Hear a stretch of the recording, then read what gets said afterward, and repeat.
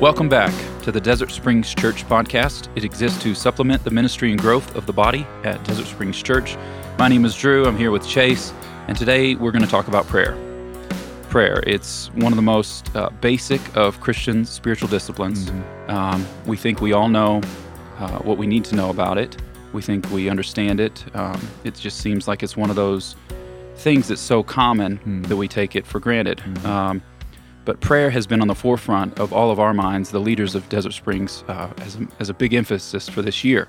We've talked about corporate prayer. We've talked about the members directory, the prayer directory that we released this last week, which was wonderful to spend some time in prayer through this week with our people at the members meeting, but also in our homes, praying for one another. It since then, and it's been sweet. And then as it would turn out, we were talking about trying to even find a specific week of the year to emphasize prayer coming up. And then we were looking at, in God's providence, the sermon schedule that we have for the book of Nehemiah. And this last Sunday, we looked at Nehemiah 9, which is the longest prayer in the Bible. So we're coming out of that meditation on prayer, and we thought, let's just keep talking about prayer. That's right. So today we're going to discuss more of a 30,000-foot view of biblical theology of prayer. So what does the whole Bible have to say about prayer? We won't talk about all of that. We'll try to keep this 30, 45 minutes maybe, because the Bible does have a lot to say about prayer. So we'll start right off, like we often do with these theological categories, with a definition. So Chase, get us going with what is prayer? Yeah. I've just cheated on this one and looked at Wayne Grudem. I remember his section in his systematic theology on prayer I found really helpful when I read it for the first time, 10 years ago. But I looked it up, and this is his definition. He says, in short, prayer is personal communication with God. And then he kind of expands on that. He says, prayer includes prayers of request for ourselves or for others, which is sometimes called prayers of petition or intercession. It's also confession of sin, adoration, praise, and thanksgiving. So those are all the different kinds of prayers in kind of a big sense of what we see in the Bible. And he also adds, which I liked this, it's also God communicating to us indications of his response. So in that sense, that prayer is a conversation or a communication with God, that it is kind of two ways. And we would say that God communicates primarily to us through his word, and everything that we think God is saying to us is governed by what he's revealed in his word. But there is a sense of that communion with God through the Holy Spirit that is an aspect of prayer. That's good. And so there's, multiple layers to it. There's different categories, you could say, of prayer with confession, adoration, praise, and thanksgiving. We had those elements in the service on Sunday, a prayer of confession, a prayer of praise, a prayer of petition for the members of the body, and then a sermon on prayer. And even as you were reading it, I remember talking with Ryan this week leading up to the sermon about just the void of material about praying prayers of confessions. That's just not popular, and it's not what we like to study and consider when we're thinking about prayer. At least not in our circles, right? Yeah, right. I think it might be more of an American thing. I'm not sure, but confessing sin is a huge part of the purpose of prayer. I think another helpful way to define something is by saying what it isn't. And so some misconceptions about prayer, or maybe just some oversimplifications or misapplications of prayer, can be things like God is a genie. Prayer is a magic lamp where we just ask for things and God gives it. Or the prosperity gospel view of prayer, that if we just have enough faith, then God will. He has to, right? He has to do what we say. Especially in kind of what's called the word of faith movement, that prayer is sort of like a way of putting out into the spiritual realm these things that you want for yourself. And if you pray the right way with the right amount of faith, then it just kind of happens, Or I think sometimes we can approach prayer with almost a mentality like, if I don't pray this, God won't know that I'm having this problem, or God doesn't know that I have this need, which actually Jesus says the exact opposite when he teaches his disciples about That's right. prayer in Matthew 6. He goes, your Father already knows what you need Yeah. before you ask. So it's not just this, like you said, like a genie in a lamp kind of model Right. of going to the big guy and asking for the things that he didn't even know we needed about. And it's also not overly casual in the sense that, like you and I are talking right now. Yeah. Some people say, "Well, it's just a conversation like you would have with any Or any they person start or their any prayer friend. with, "Hey, Dad," Yeah. which is one of my pet peeves. A little bit, yeah. So, but it's also not. So we got to find a balance because it's not overly formal in the sense that Right. we have to be Yeah. in the church building wearing certain clothes at a certain time Right, of the or day. you have to use, thous and arts and stuff in that. Praying King James. Yeah. So I think that's a good distinction that we are coming before the God of the universe Yes. when we're praying. So there is some reverence that That's comes along with prayer, and that's why I think we also include prayers of adoration and praise. And that I'm not, I love you, but I'm not speaking words of adoration over you That's very, right. very often. But at Not the same enough, time, anyways. yeah, that's right. I'll work on that. But at the same time, there's There's intimacy. There's intimacy, right? Yeah. There's a relationship. He's our Father. That's right. Yeah, we're told to pray. Yeah. Our Father. So it's good to make those distinctions and just think carefully, but think biblically. And we'll have a lot of Bible that we'll talk about. And one physical illustration that I've heard that I think is really really helpful is if reading the Bible is food for us, then praying is breathing. So it's like spiritual breath. Yeah. So it's necessary. Yeah. It's just not always as natural to us as breathing is, and so we have to work at that. So we'll keep going here and consider why do we pray? That's something that I was struck at this week is thinking the Bible doesn't speak as much specifically or explicitly about why does God want us to pray. So we have to do a little digging there to find out what the Bible has to say about why we pray. But it's obvious that God does want us to pray. Absolutely. Because that just runs through the whole scriptures. It's and just given. It's you it's will assumed. pray. We're commanded to pray. When we see examples of the people of God coming together, or when we see examples of just saints by themselves, prayer is, and Jesus is the best example of that. That Jesus would go off by himself for long periods of a time to just pray intensely. So, That's right. yeah, and like we said, prayer isn't a way of like endearing God to do certain things for us, or coercing obligating God to do something to us. And yet, and we'll get into this a bit more in a minute, that it's also not that God doesn't respond to our prayers and hear our prayers in some sense. But really, I think fundamentally, prayer is the way that God has commanded us to pray because it is the way that his creatures express and actually walk in faith and dependence on the God that made us, right? Like, to come to God in prayer is an admission that I am not sovereign. I cannot do what I think I need. I cannot make this happen for myself, but God is sovereign and God is able, and he's the only one, and I'm dependent on him for everything, and I trust him for everything. I think you could kind of, the whole of the Lord's Prayer kind of boils down to this idea of submitting to and depending on God for everything. Yeah. And prayer is a way of, one, just aligning our hearts with that and meditating on that, of putting ourselves back in that place of, I'm way less sovereign than sometimes I think that I am. And it also, I think, reminds us of the relationship that we have with this Father who provides for us, that loves us, like that we can ask him for things, and he just out of his love for us does things, cares for us. I mean, it's amazing. I marvel at that. Yeah, just the privilege of prayer. And like you said, we have needs. So why do we pray? We pray because we need to. We have needs, and we need to go to our Father with those needs because he cares, and because he wants us to come to him. He wants to hear our request, and like you said, it just furthers our dependence. It deepens our dependence on our good Father. I've been reading a book from John. You help me with his last name. Onwuchekwa. Yeah, a lot of people just call him John O. A book in the 9 Marks Healthy Church series called Prayer. Very simple book, very readable book, and I really like how he he makes it about corporate prayer as well. Yeah. So the It's not just the this church discipline, private That's right. discipline. It's not just for prayer closets, but for prayer gatherings. But he references a definition that he said prayer is calling on God to come through on His promise. So we think about why we pray. It's because we need to remember who God is and what He has said He will do.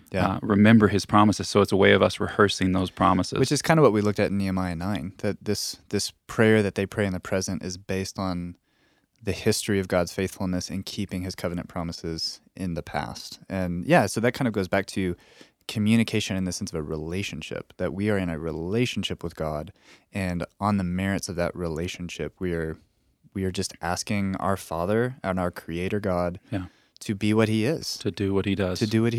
And to keep on keeping the promises that He's been keeping. Keep on keeping those promises, God. We got a song lyric in there. That's a great prayer. Keep on keeping your promise. I thought of name and nature. So God's name means something. In Exodus 3, He says He's gracious and merciful, abounding in steadfast love, and all this stuff. That's what His name means. That's His character. That's who He is. But it is bound up in His character. His name and His character, they go together. Right. So when we say Our Father, that is loaded with promises that He is a good Father and that He will do what we need. He will give us what we need. I think of it with my kids. My kids, when they say Dad, or if they're in trouble and they cry out, Dad, help, then that isn't just them identifying our familial structure. That's not a genetic statement. It's not a genetic statement. It's saying, Dad, it's a statement about my character, and they expect me to help. They rely on me. And your relationship. That's right. Yeah, because you're my dad. And Jesus uses that logic in Matthew 6, where He said, earthly fathers who are evil still respond to their children by answering their petitions. Like if your son asks you for food, you'll give them food. And then it just takes it to the logical extreme. How much more your heavenly Father, who's perfect.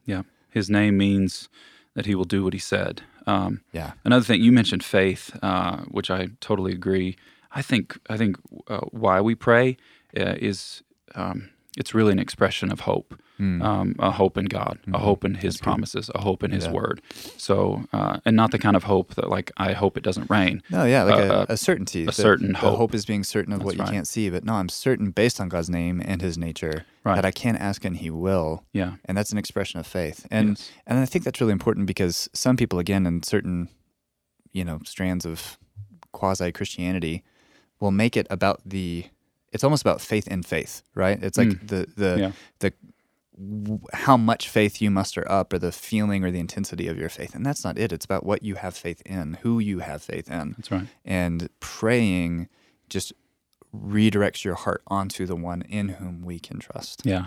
And it's hope in eternal things, not necessarily just in temporal protection, security, and provision, but a hope in looking all the way back from Genesis 3, that He will provide a son, a seed to crush the serpent, and He did in Christ. And then we look forward to that hope and glory. That we do in Him have everything that we need.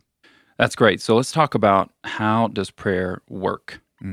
Well, to go back to what we were saying, you need to have that understanding of a relationship to understand how prayer works. We can't go to God apart from having a relationship with Him. And what I mean by that is, like, you can see lots of places in, like, Isaiah, for example. Isaiah 59 verse 2 says that our iniquities have made a separation between us and God. And it says, your sins have hidden His face from you so that He does not hear you. Or John 9, the blind man that Jesus heals says a true statement that God does not listen to sinners. So there's this, when we are out of relationship with God, the Bible says God does not hear our prayers. So that doesn't mean that God, like, is not... He's plugging His ears. He hears everything. He knows everything. And I think even in His grace, sometimes He will hear the prayers of unbelievers and respond in kind of a common grace sense, but He's not obligated to listen to the prayers of those whom He's outside of a relationship with because of their sin. So this is kind of, the gospel is the root of our prayer, that until we are in a reconciled relationship with God, we can't really pray to God with confidence. And then that's the hope of the gospel that we see in the book of Hebrews, where it talks about Jesus being our high priest and that priestly role of one that makes intercession and mediation between sinners and God. And so we get these wonderful truths like in Hebrews 4. We have a great high priest who's passed through the heavens, Jesus, the Son of God. So let us with confidence draw near to the throne of grace, that we may receive mercy and find grace to help in time of need. That's great. Our confidence is in Christ and His standing before the Father, and not in our own. No, yeah. We go through Him. He's gone before us. He makes the way. He gives us access. So now, if you're a believer, you don't have any doubt that God hears your prayers. This says, confidently go before God, not on your own merits, but on the merits of Christ and that what He's won for you. And God's like, I'm listening to everything that you say. I am your Father. I've adopted you now. So all of those things that we were saying about God being our Father, that's really only true of believers. Yeah, it makes me think of the Tim Keller illustration about only the child of a king could go into his bed in the middle of the night and wake him up for a glass of water. Right? It's a beautiful picture of who would do that to a king, right? Only a child of the king. Yeah. So as children of God and brothers and sisters in Christ, we have that benefit, that access. Right, and all of that's on the merits of what Jesus has done as the Son of God and then bringing us into that family. And so that's a good place to start even when you're praying, is to just acknowledge, I don't have any right to be here on my own. I don't deserve to pray to God because of my sin. And yet Christ has made a direct line of connection to me and my Creator. Yeah, but don't stay there in your unworthiness, right? And because that'll just drive you to despair and doubt, and then and prayerlessness. Yeah, we won't even pray at those moments, but remember Christ's sacrifice, His sufficiency. And then that leads right into adoration and praise. Like, hallelujah, I get to be in this relationship, and I get to stand here with confidence and talk to God. Yeah, I think some Christians might struggle with prayerlessness because of a feeling of unworthiness or a feeling of, does God hear? Yeah. Does God answer? We'll talk about unanswered prayers or quote unquote unanswered prayers in a little bit. But another thing along these lines I thought of was for Christians who feel like they just don't know what to pray or how to pray. And we've talked about that a little bit in other episodes, but Romans 8:26, it says, likewise, the Spirit helps us in our weakness, for we do not know what to pray for as we ought, but the Spirit Himself intercedes for us with groanings too deep for words. J.I. Packer said it best when he said, God fixes our prayers on the way up. Yep. Which is wonderful. Yeah. So whatever you're trying to say, God knows what you're trying to say better than you do. Yep.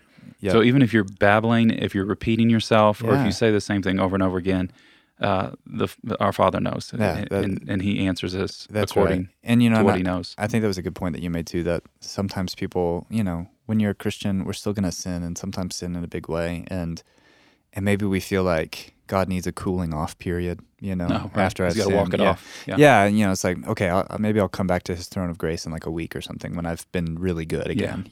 That's not it at all. Like, Christ's work is once for all. He's always the high priest sitting right there. And so we can always, even right after we sin, just go straight to God in prayer. Yeah. He advocates. He advocates for us. That's right. Christ does in those moments of our sin. He comes near and brings us right along and pleads His blood before the Father. It's beautiful. Yeah, it is. It's so good. So then I think there's a bigger question of, okay, so we've got this access to the throne of God. What's really happening when we pray to God and when we ask God for things? I think, especially in our theological tradition, sometimes we can struggle with this because we've got these meaning the Reformed, the Reformed doctrines of grace. Yes, God is sovereign over. That God's sovereign. Everything. God has established His will before the foundation of the world. And God doesn't change. He doesn't change His mind. He doesn't change His purposes, and that's all right. And we love that truth, and we need that truth, and we base everything on that truth. And then we read the Bible about prayer, and it's like, but wait a minute, because it really seems like God is changing His mind. It really seems like God is responding to these intercessions. And we have a hard time kind of reconciling those things together. Well, it begs the question of, why do we pray? Yeah. Yeah. Yeah. I mean, you could What just is what is prayer doing? Yeah, If God has decided everything. And I think some people will, and I agree with this sentiment where we say, prayer doesn't change God, it changes me, that it is about aligning our hearts, which is something that we've already talked about, Yeah. but I think that's kind of an oversimplification. It's a little cliche-y. It is, yeah. Yeah. And when you consider the biblical data, it's like, well, that doesn't, so like you take James 4, and James says explicitly, you don't have because you don't ask. Yeah. So that would assume that had you asked, you would have Had. Luke 11, 9 and 10, Jesus says, I tell you, ask and it will be given to you. Seek and you will find. Knock, it will be open to you. For everyone who asks receives, and the one who seeks finds. And to the one who knocks, it will be opened. Or you could think of another great example is Exodus 32, after the golden calf, right? The people of Israel have been one day into their new covenant with God, and they've broken it, and God wants to blow them up. And Moses is a type of that great high priest. Yeah. He mediates for the people. Yeah, and he prays, asks God, he talks to God to relent, and then God does. So God says, I was going to destroy them, and then he changed his mind, is what the text says or implies. So That's right. Yeah. So what do we do with that? Yeah. So I think you used an illustration of like maybe walking a tightrope or holding the tension of two ropes pulling in seemingly opposite directions. You've got to hold on to both. That's right. Or you're going to fall. This is part of holding on to the tension we find in Scripture because of our limitations in our human finite minds. Yeah. So I think that's part of it is sometimes when we come to language in the Bible where it says something like God changes his mind or God repents, that one, you take that into consideration with everything else that the Bible says about God being unable to change, and then I think too, it's right for us to read that as God exists in a totally different type of existence than we have. He's not bound by time the way that we are. He is, every moment is every moment to him, so things that seem sequential or causal to us don't to God. And so I think the biblical authors use what we would call anthropomorphism. So applying kind of human language to try and capture these things that God is doing. Yeah. But we're not saying that in any way God is like a man, that he would change his mind. So in our experience, this is how it works. But I think in a bigger way, this is kind of just how we reconcile these glorious tensions, I think is what I've called it before, these glorious tensions in the Bible of human responsibility and God's sovereignty. So it's kind of like evangelism. God has elected who is going to be saved before the foundation of the world. And yet he's given us the responsibility of going out and preaching the gospel and given man the responsibility to respond to the gospel. And then when we go out and preach and someone responds and that feels so much like human responsibility, we turn around and God says, yeah, that was my plan all along. I think prayer works like that, you know, that God has already decreed everything that's going to happen. That plan's not changing. And he's decreed to use our prayers and our response and his response to our prayers as the means by which he brings about the decrees that he determined before the foundation of the world. You nailed it. That sounded like a catechism. He's ordained the means and the ends. Yeah. Which I think also means, as I was thinking about this, that God has also ordained our sinful prayerlessness. And the things that don't happen, that, there's kind of a weird divine subjunctive, the things that would have happened that don't happen because of our actions. And God has also decreed that, and we're still culpable for our sinless or for our prayerlessness, and so it's just a huge mystery, Yeah, as Christians, I don't think we have as big a problem with that idea when it comes to indwelling sin. Post conversion, I don't hear many Christians blaming their sin on God, while they also say that God is sovereign, and they would accept that truth, would accept responsibility for their sin. It's in other things like prayer and evangelism, and particularly in salvation, in that moment of conversion, that we have trouble holding that tension, that glorious tension of God is completely sovereign here, and we are completely responsible for our response. Yeah. And the simplest way to kind of go about these conundrums is, to kind of say, what has God told me and what has God said this is hidden from you, you know? So what are the things that God says, I'm telling you to pray? And you say, well, I don't know how that works. And he goes, well, I haven't told you how it works. I'm telling you that you need to pray. Yeah. And we just with humility say, I'm never going to get it. And I'm just going to do what he told me to do, which is to be devoted to prayer. Yeah, we hear the phrase, prayer changes things, which I would affirm and say is right, according to all the stuff we've been talking about. And the psalmist certainly knew this. Yeah. So many times in the Psalms you hear, I was in distress, this bad stuff's happening, I cried to the Lord, he heard my cry, right. and he answered me and delivered me.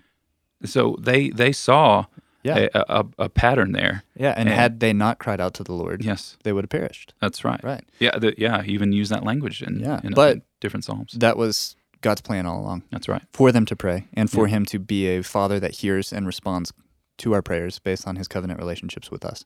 And right. I don't get how that works, but I'm so glad it does. Yes, amen. We can hold that tension. So what else does the Bible have to say about how we should pray? So we want to we've considered what is prayer, why we pray, some of the challenges with what is happening in prayer, the tension of God's sovereignty in prayer and our responsibility to pray.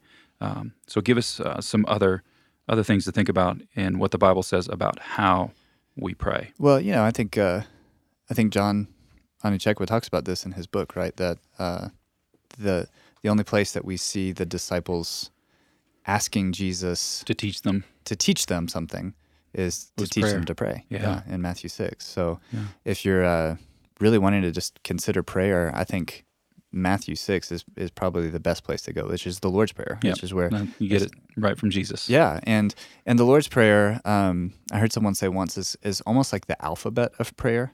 So you don't just recite the alphabet over and over and over and think that you're really communicating something, but the Lord's Prayer is kind of like the essential parts that we can build all of our prayers out of. So it starts with acknowledging God. Really, you can kind of apply that ACTS, adoration, confession, thanksgiving, supplication model to the Lord's Prayer. But just to consider what is Jesus leading us to express in the Lord's Prayer would be a wonderful place to start. And then he kind of unpacks it with some teaching after that.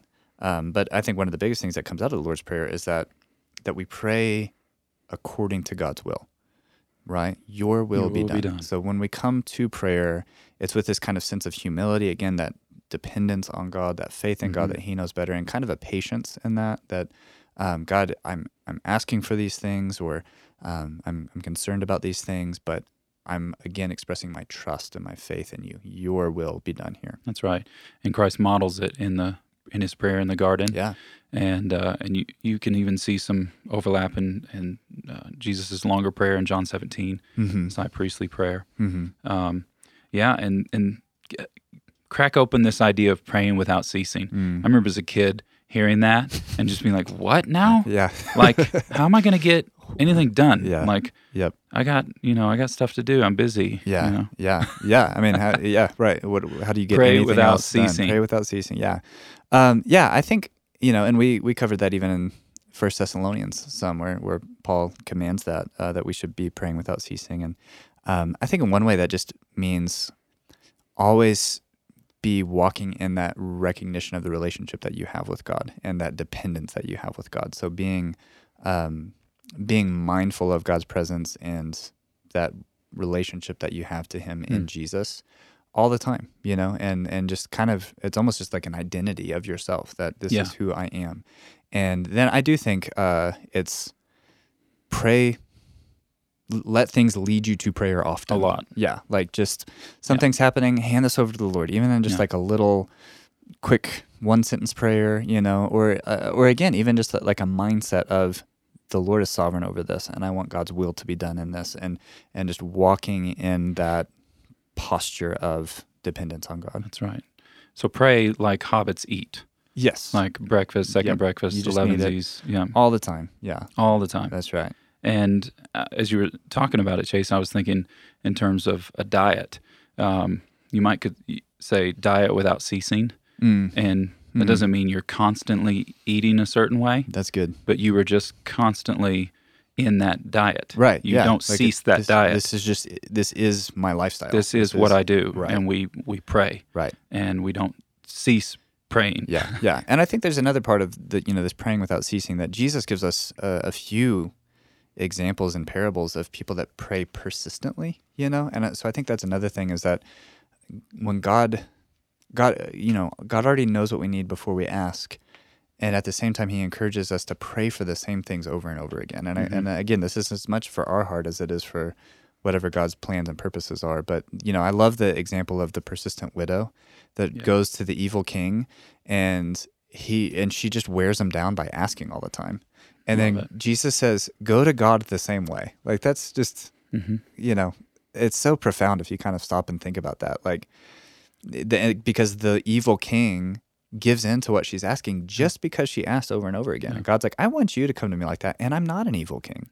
Yeah. So asking for the same thing, praying for the same people over and over and over again is, I think, another aspect of praying without ceasing. That's good.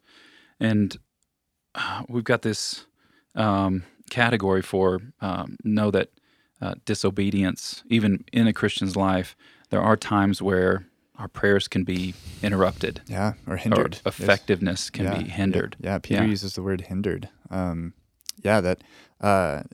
psalmist, I think in Psalm 66, it says that, if I harbored iniquity, then God wouldn't hear me anymore. That it would be, that separation wouldn't happen in a relational sense, that once we're saved, we're always saved. We always have access to that throne of grace. But sin hinders our prayers. And so Peter says that husbands, if you are harsh with your wives, you don't live with your wives in an understanding way, that it hinders your prayers. Yeah. So we do need I think it almost might be like in the 1 Corinthians 7 sense that like we can't join the Holy Spirit to sinful things, that those things don't exist together. And so much of our prayer, like you said, is from the Holy Spirit. So if we're doing things that grieve the Holy Spirit, and then expect the Spirit to be interceding for us the same way that he was, there's just an incompatibility there. Yeah.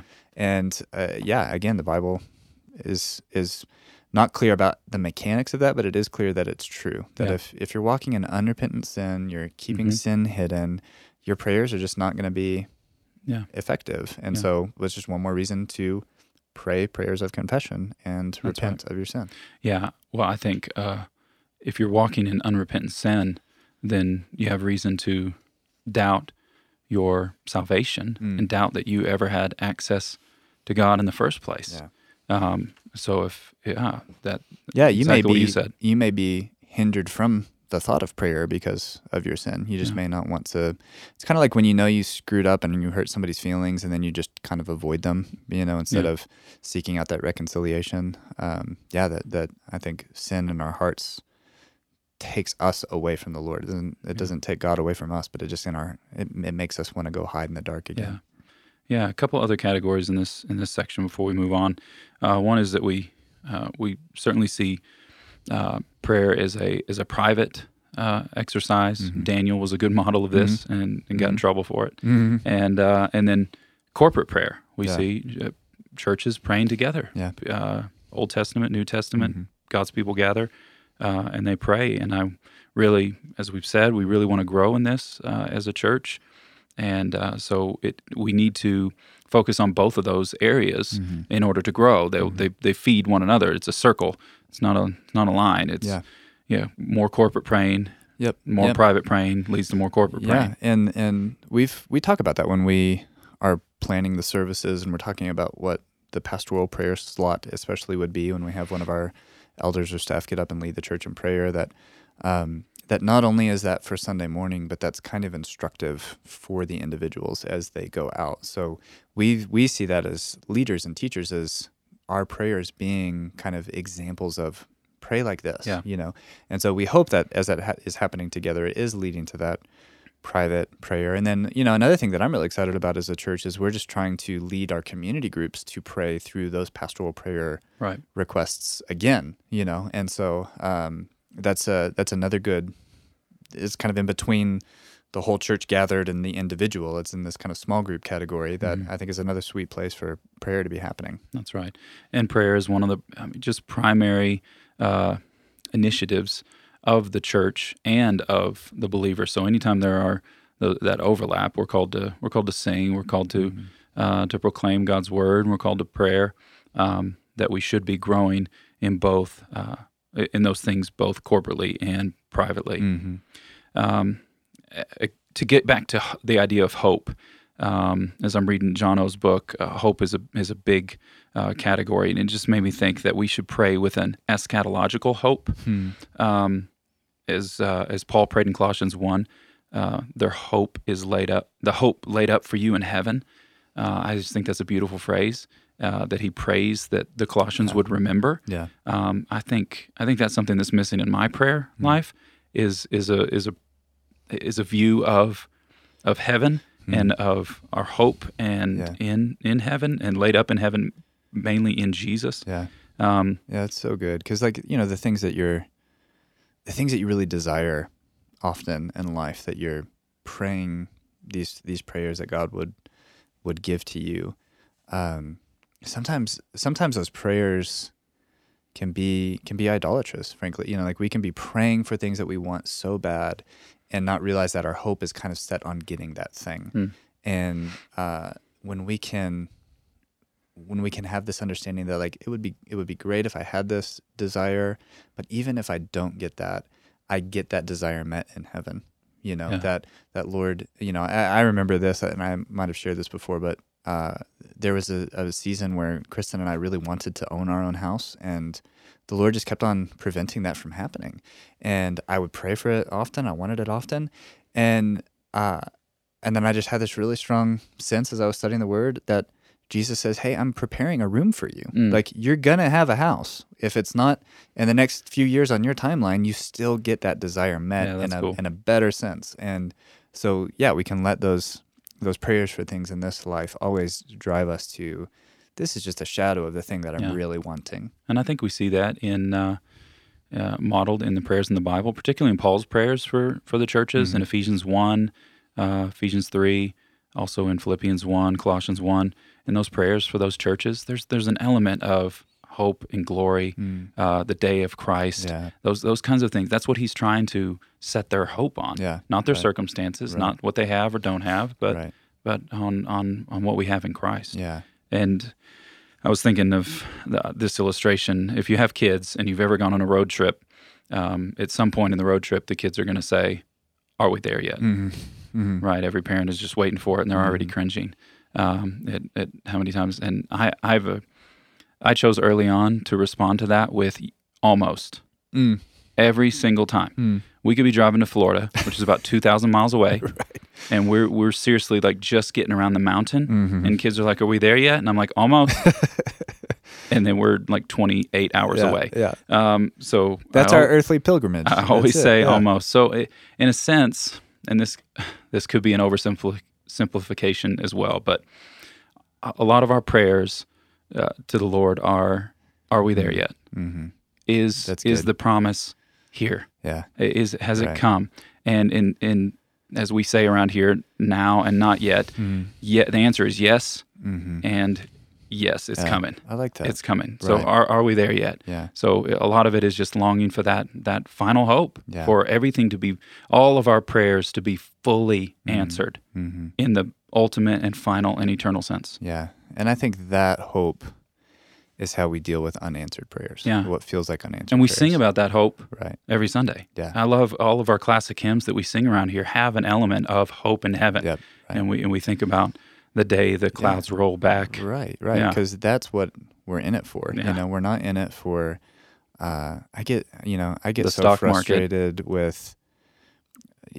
Part of my research is just trying to stay abreast of what people in other traditions or other pastors are kind of saying in these different branches of Christianity, and I get so frustrated with certain preachers that just seem to make it all about this life, and even their approach to prayer and mustering up this faith that you can actualize from the universe, the thing that you believe so firmly. It's just it's so this worldly. It's if you believe that you're going to have a great job, you're going to have a great job. If you pray enough, if you pray enough in faith that you're going to be healed of this, and it's no, it's all about the hope of the resurrection that Christ has won for us, that Yeah. it's all about the end. And the more that we can pray with that vision in mind, then when you do, you're praying for something earnestly in this life, which is not wrong. It's not wrong to say, God, I really want to marry this person. Can you please make that happen? He I asks really want us this to pray job. for daily bread. Yeah, daily bread. So there's nothing wrong with that. But when God doesn't give that,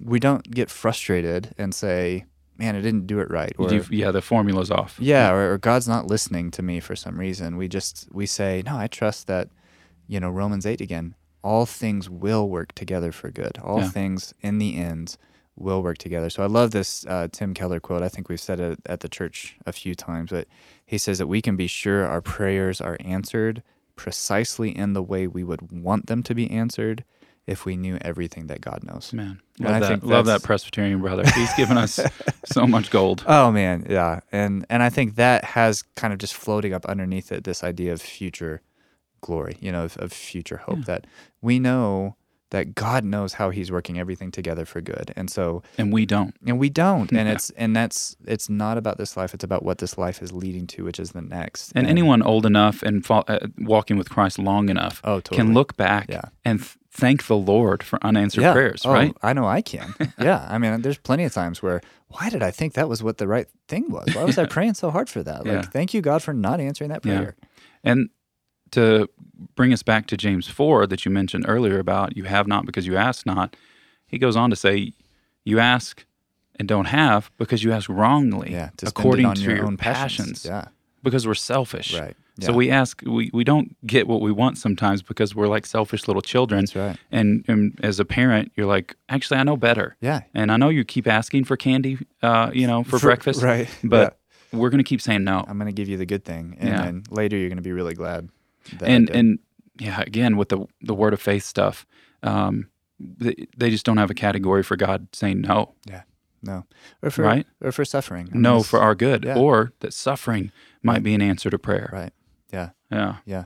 Yeah. And I'm glad that's not us. I'm glad that's not the God we believe in or the teaching that we're sitting under, because this is the hope that we really need. Yeah. That God is a good Father that knows the end from the beginning. That's everything, even our answered prayers and the ones that seem unanswered, are all about Him bringing that good plan to fruition. Yeah. And John Piper said of the one or two things that we're aware that God is doing, there are 10,000 things that we are unaware of that He is doing. That's so right. And that number is probably too low. Yeah. So we just have to have that perspective when we come to our prayers and it comes to unanswered prayers or delayed prayers or all of those things that the Lord is working. Yeah. And I want to talk about the prayerlessness just a little bit more.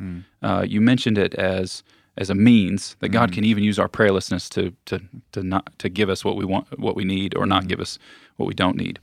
But as we've discussed all of this, the benefits of prayer, a prayerless Christian just seems like an oxymoron, right? Yeah. It seems like spiritual suicide. Yeah. If prayer is breathing, then we're basically holding our breath. Right. And if you're feeling like you're holding your breath, then maybe you should seek the Lord in prayer. Well, wait, I mean, imagine any of your children going even a day without asking for your help, right? I mean, that's just not, and we forget that that's the role that we have in this relationship. We are the children, and we come like little children, Jesus says. That I think prayerlessness, and I see this in my own life when I have seasons where I'm not praying, it's really rooted in pride and self-elevation. That self-reliance. I don't think I'm a kid anymore. I think I've graduated. You've got to handle it. Yeah, I've got control over this. I don't need God's help until something really bad happens, and then I'll,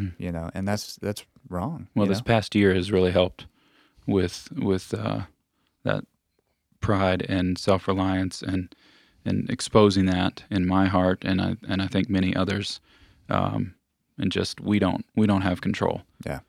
Over hardly anything. No. So not even what tomorrow will bring. Mm-hmm. So let's trust the one who does and pray to Him and ask for His help and ask for His mercy. Yeah. Yeah. As we talked about the mystery of all of this, it doesn't make me want to pray less when we talk about God's sovereignty and his good plans. It just makes me want to pray more. And I hope it does for you, and I hope it does for everyone that's listening. So thanks for listening to the Desert Springs Church podcast. If you'd like more information about prayer, we could give you some good resources. Just ask, info@dscabq.com. Lord willing, we'll have another episode for you next week. Until then, on behalf of Drew Hodge, I'm Chase Jacobs. Let's keep spreading God's glory broader and deeper.